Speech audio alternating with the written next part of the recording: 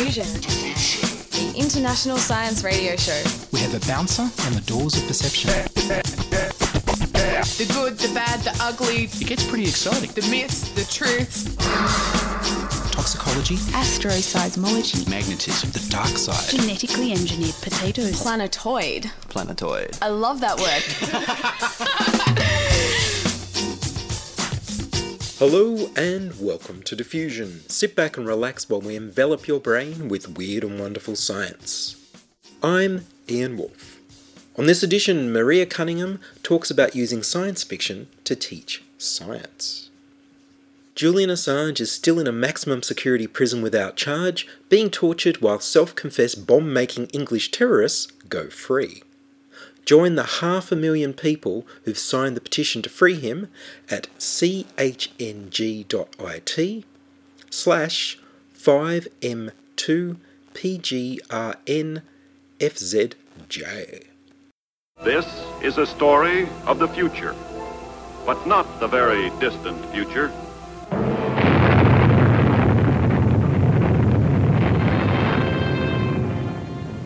It is a story that might have taken place the day after tomorrow. Genetic selection and multiple universes. How do you teach these concepts? Maria Cunningham is a radio astronomer at the School of Physics at the University of New South Wales. I spoke to her by Zoom in a home in the Blue Mountains. You can occasionally hear birds in the background. I continue the conversation by asking Maria about science fiction films about universes next door with alternative histories. What does she think of the Marvel Avengers time travel and alternative histories films? That is actually very good, and I haven't watched the Avengers yet, but it has been recommended to me. And actually, this is going to sound like a real first world problem, but I save movies up for those long plane trips in economy. Not so many of those right now. None of those right now. Yes. You just have to schedule the time. And sorry? You have to schedule the time as if you were. Oh, well, yes. In fact, one of the weirdest things I ever saw was that Singapore Airlines managed to sell out 2 A380s full of planes that never left the ground just for a meal and a movie. And people paid a lot more for it than in a normal economy airfare. So I think we're all missing travel. But that's right. I'm going to have to schedule the time. Yeah, that's right. Go to the supermarket and buy some TV dinners to microwave. Something like that. Coffee. Yes. Well, so there's a lot of movies on time travel. I guess there's not as many with alternate histories and multiple universes yet, but it looks like they're coming up. Because it's an interesting. I mean, time travel's been done for decades and decades in the movies. Yes. And they've slowly come to grips with some of the logic of it, that you've got to make it make sense, and you can play with that, and that's a good thing for the story, not an imposition on the story. But alternate histories is one of those things, and it's implied by the many worlds interpretation. It is, and it's very hard to get your head around, which I'm sure nobody is going to be surprised to hear. And I have known of it for a long time and idly think about it sometimes, but it's not something you're even as likely to think about as time travel. But I think that is just because up until now, popular culture hasn't embraced it. And that's partly, I think, because it is much harder to get your head around.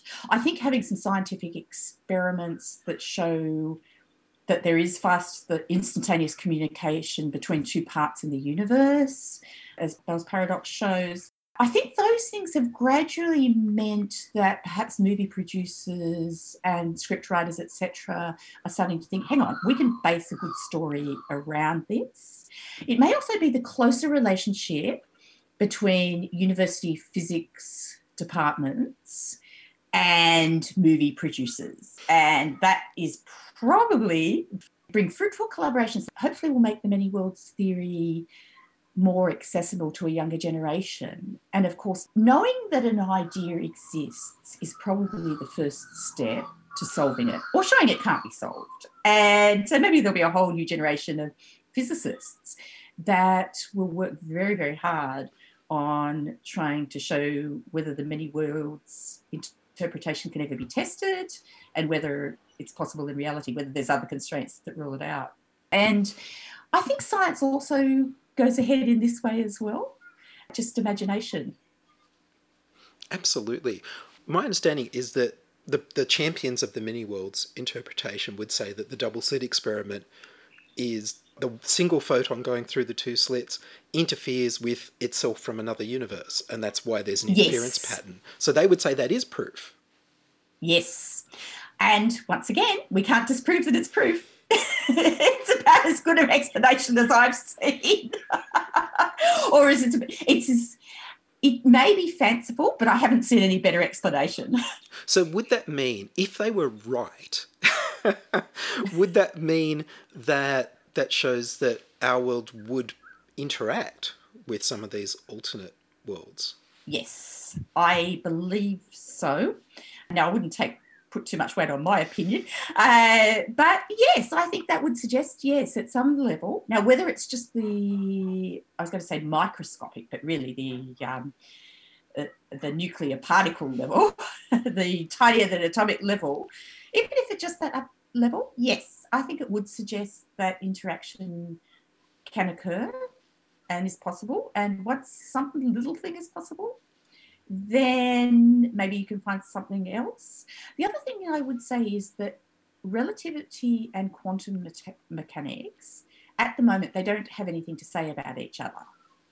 And unless, of course, you're doing relativistic quantum mechanics. But a theory of gravity, a generalised theory of gravity like general relativity, and the whole body of work of quantum mechanics, you sort of get the feeling that there should be some grand unified theory or gut that links them all together. And I think in the 1990s and the 2000s, people were working very, very hard on guts. I think they got bored. But then maybe I just don't have as much time to keep up with Scientific American as I used to. But no, I that's not true. I always find time to browse Scientific American or New Scientist, or of course these days my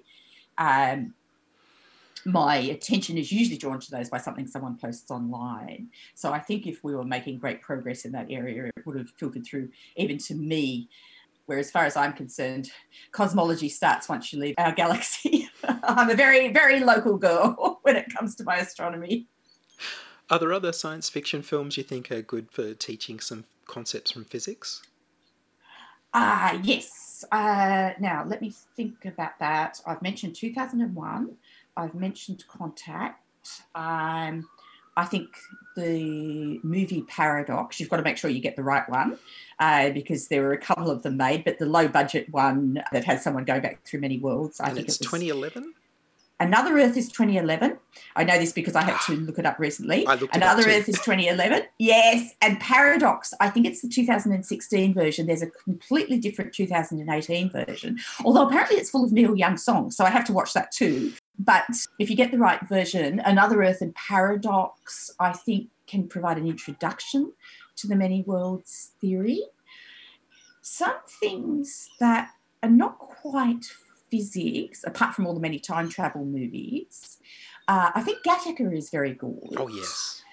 Yeah, I thought it was an extremely good movie, but it really does, it's quite thought-provoking when it comes to the abilities we will have with genetic engineering and those sorts of things. How should we use them? Will people become discriminated against because their parents didn't bother to make sure they were an absolutely perfect specimen? Will we breed out diversity? But don't we actually already have that technology now? Because most of the stuff in Gattaca was about examining the embryos and discarding any that weren't totally perfect according to the doctor's idea of perfect. Yes. And we can do that now. And also about reading the DNA to identify people, which we can do now, and reading the DNA to predict what illnesses you might potentially have in the future, which we can do to a degree. These things are actually now extremely possible and extremely good. I guess where you would be concerned is if, for example, someone in the health insurance industry gets their hands on this information and then uses it. My understanding is that health insurance can be refused, a private health insurance can be refused without necessarily giving a reason.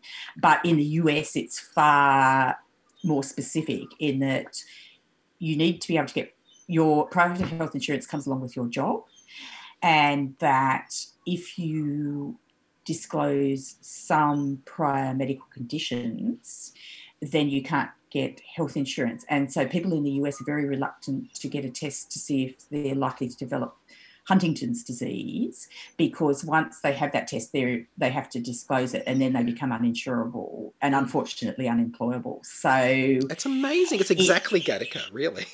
it's exactly Gattaca, yes. And now, this was a few years ago when I was reading this, so I don't know if things in the US have changed, but there are small instances of this. So this information, these things can actually probably be very good, especially for people who do know they carry a genetic disease. My husband's family was touched very badly by Huntington's disease. So it's very real to us, and my family as well, which I think possibly means that a lot of families may have been touched by it. And so it then becomes quite a personal thing to think that someone will be discriminated against, but also it does mean now that you can work out, actually that's a bad analogy because Huntington's is dominant recessive. So if you've got the gene, you just don't have children.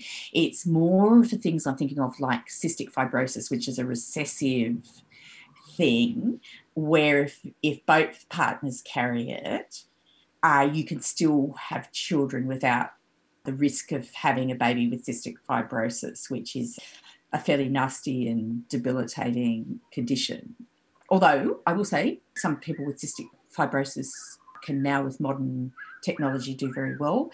In Australian astronomy, we have something called the Charlene Heisler Prize, which was actually in memory of Charlene Heisler, who had cystic fibrosis, but was able to do a PhD and do some really good work. And this, of course, it all comes back in if you eliminate things, what things are we eliminating that we don't know we're eliminating?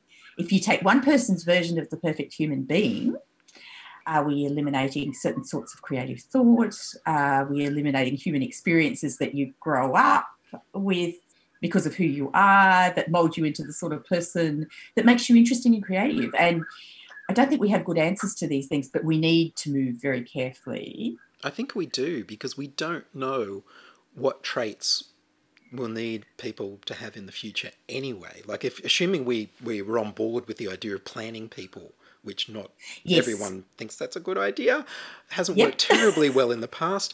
But we just don't know, because look, even you can't even plan your university degree for a job market that'll be there in 3-4 years' time, because the world's changing very quickly, and we just don't know. And we don't know about linked characteristics that might be associated nearby on the DNA of some of these things that are deemed undesirable.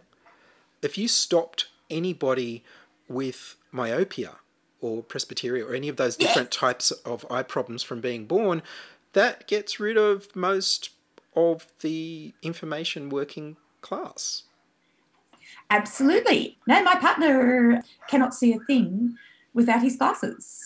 You know, it's literally, and as he said to me, that if he was born in earlier times, he would have been classed as blind. And yet he has a very fine mind and, you know, contributes a lot to the community. But also, presumably, that myopia and having glasses from before he went to school probably also shaped his personality and all sorts of other things in ways that we don't understand.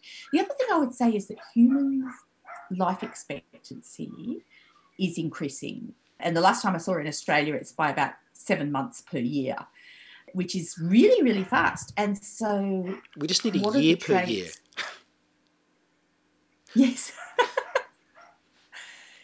So what are the traits that are going to be useful in older life? Are they the same as the traits that will make you discover specific relativity at the age of 27? Or I mean, there are many people who, once they retire, do incredible social community work.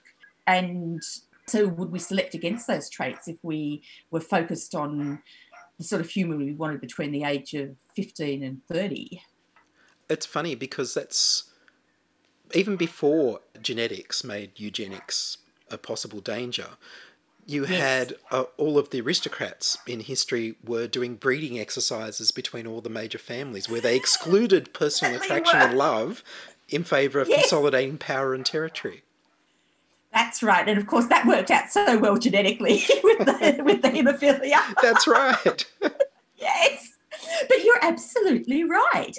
You're listening to Ian Wolfe on Diffusion Science Radio.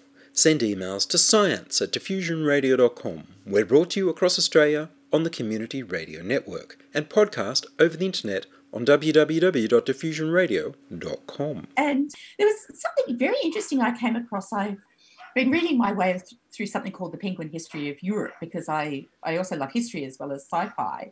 And one of the things I came to was archaeological evidence after the Norman Conquest.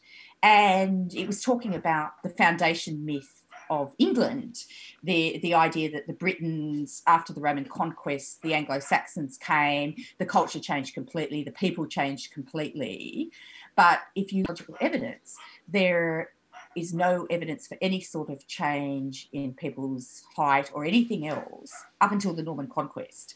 So Anglo-Saxons, it was probably just an exchange of cultures. It's certainly true that English did displace the British Gaelic, but that can happen. That can happen anywhere. People adopt a different language. This is not uncommon. But I was intrigued that after the Norman conquest, the skull size on average gets bigger. And I have not looked into why this is, but I presume the Normans must have been selectively breeding among their own kinds. I know they were given colonies in France and Dublin, of course, in Ireland was a Viking settlement. So obviously there was something going on there which made their population slightly different. But I still haven't found out what it is. But selective breeding has been going on for a long, long time in any closed community. Well, there's also people interpreting history to say that in a way we've all been domesticated because we've had violently coercive leaders through most of history, weeding out anybody who's a troublemaker or challenging, not able to challenge enough to take over themselves. And so we're all a little bit more friendly and gentle than we otherwise might have been. Ah, yes, that is very interesting. There's a book I've got on my shelf to read. It's called War, What Is It Good For? Which sounds like, I sort of thought, who would write a book like that? A war is obviously a terrible thing, but it turns out through history that it was actually wars that made brought small villages under a larger leadership. It led to policing rather than violent solution of disputes within villages, the old blood feuds and that sort of thing. And so happily it concludes apparently that the Second World War was a bad war, which I was very pleased to hear, but saying that, yes, you can't separate human history from war, but it may have actually had some beneficial consequences. Not for those who did the fighting, obviously, or who died in it. But I haven't heard the one before about us all being a bit domesticated, but that makes some sense too, that sometimes instinctively we know when it's a bad idea to stick our head above the parapet. That's right. You mentioned earlier you're teaching a course about physics for non-physicists using science fiction movies. That's right. Well, it's a little more, that's right. It's a little more general than that. It's called Brave New World, and it's science for non-scientists. And you're right, it's very physics and astronomy heavy, but we do venture into IT and we also look at genetics and things like that. And so the movies, I'd say my standard fare, the movies change a bit from year to year, but 2001 is an important one, A Space Odyssey. Contact is a very important one. But I must actually give a shout out to one of my favourite movies of all time. It's called The Dish by our very own Working Dog. Yes, in Australia. And that was actually made with the collaboration of CSIRO's Radio Physics. about the role of the Parkes telescope in the moon landing. And so it's very lighthearted and very fun, but you learn a little bit about radio astronomy from watching The Dish. So I definitely use The Dish in my course for teaching a little bit about radio astronomy. But there's a few older ones which are very good. Science fiction movies don't date. And for anyone listening, if you're interested, Wired magazine has a very good list of the 100 best sci-fi movies you must see, the 100 best books to read, and I'd absolutely agree with a lot of those. And so if you do a quick Google search, and Wired's not the only one that does it, but that's just one that has taken my particular fancy, but I like Soylent Green. Oh, yes. Which I don't want to give the punchline away, but overpopulation's a problem. That was Harry Harrison's Make Room, I think, originally, the novel. I think so. Which I've read. I think that's right, yes. And that was an interesting solution to the problem. It is different in the book. It's different in the book, quite different. Oh, I must read the book, actually, because that's one of the very few where I haven't read the book. Thanks for that tip. Yeah, so I thought Soylent Green was a good one. Interestingly enough, some episodes from The Simpsons, Futurama. Yes. Some of those are quite and that's because Matt Groening, I think, did a PhD in some sort of science. I can't remember what might have been physics, but I'm not sure. No, it's funny, isn't it? I'd have to go and check, but every now and then my ears pricked up when Bart Simpson discovers a comet while he's on detention. And the school principal's very upset because he's been trying to find a comet for a long time, and then it turns out to be a comet that's going to crash into the Earth. Of course. Yes. Stephen Hawking appears in the episode of The Simpsons. Yes. And yes, Futurama has some good stuff about time travel, etc. The Big Bang Theory has a few good episodes with some good jokes about quantum mechanics and things like that. And so recent movie, I haven't seen The Martian myself, but I've heard it's very good. And once again, that's on my list of things. It is good. To see, yes. Yeah, so I'm falling behind a lot being earthbound, but I'm just going to have to make the time. Get those TV dinners, make the time. I thought it was an interesting idea that amongst the multi-skilled astronomers you might send out towards Mars, when you're not planning to have a colony, that you would send a botanist. Yes. This is the libretto effect again, I think. Yes. I thought you could have written it so that maybe he was a geologist who had plants as a hobby. He didn't have to be a professional botanist. He didn't. That's right. Yes, that's a slightly odd one. Yeah. You could, because of course there's many keen gardeners. Yes, who know lots. Yeah. And I not that I have a lot of time for it, but I certainly enjoy gardening, and as well as gardening, of course, it's interesting when you're bushwalking, you'll get all the different lichens and things like that. So yes, that would have worked very well to have a geologist with an interest in botany.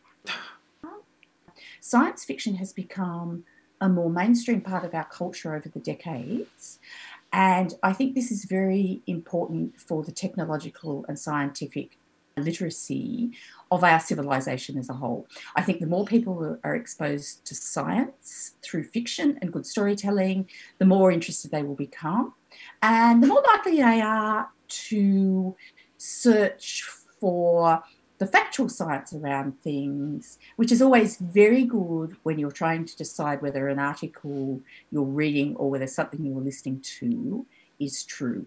Learning a bit of science helps you put your skeptical hat on, and that's very much for our betterment. Well, Maria Cunningham, thank you very much. Thank you very much. It's been a pleasure. That was the third and final part of my interview with radio astronomer Maria Cunningham from the University of New South Wales, talking about science in science fiction movies.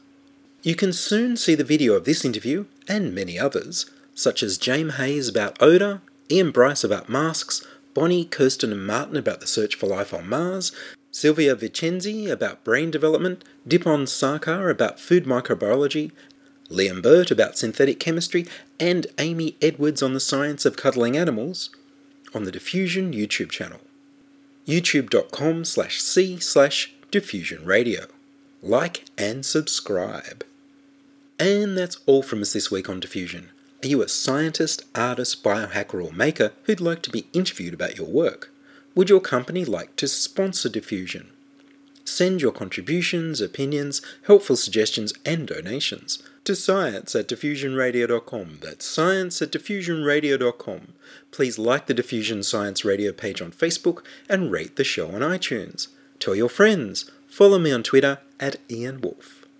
I produce Diffusion, which is broadcast around Australia to 28 stations on the Community Radio Network, including Radio Blue Mountains 89.1 FM in New South Wales, 8CCC in Alice Springs and Tennant Creek, 2MVR in Nambucca Valley, 3MBR in the Mallee Border districts of Victoria and South Australia, City Park Radio 7LTN in Launceston, Tasmania, and 2XXFM in Canberra. Diffusion is now narrowcast on Indigo FM 88 in Northeast Victoria. Diffusion is syndicated globally on the National Science Foundation's Science 360 internet radio station and also on astronomy.fm. Subscribe to the podcast on the Diffusion website, www.diffusionradio.com. That's www.diffusionradio.com. Check the website for links, photos and videos about this week's show. If you enjoyed the show, you can explore more than 1,000 previous episodes archived on diffusionradio.com, where the shows are labelled by keywords so you can focus in on the stories you want to hear. Join my patrons at patreon.com/diffusionradio.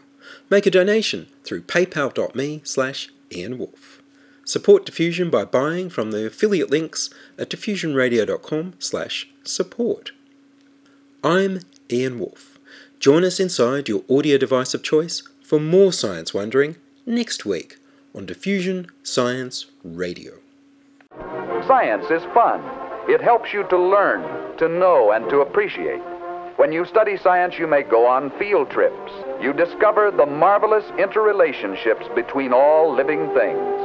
You learn to read the history of the Earth as it is written in rocks and fossils. You find out what makes things tick, everything from a molecule to a living organism. In the study of science is found the most useful and satisfying knowledge of man. Knowledge of his physical world, its past, its present, and its future. And in your moments of relaxation, now and in the years to come, you will find the study of science leading you into fascinating pursuits. Photography, collecting. Why study science? Study science because you will find in the study of science a richer, more rewarding life.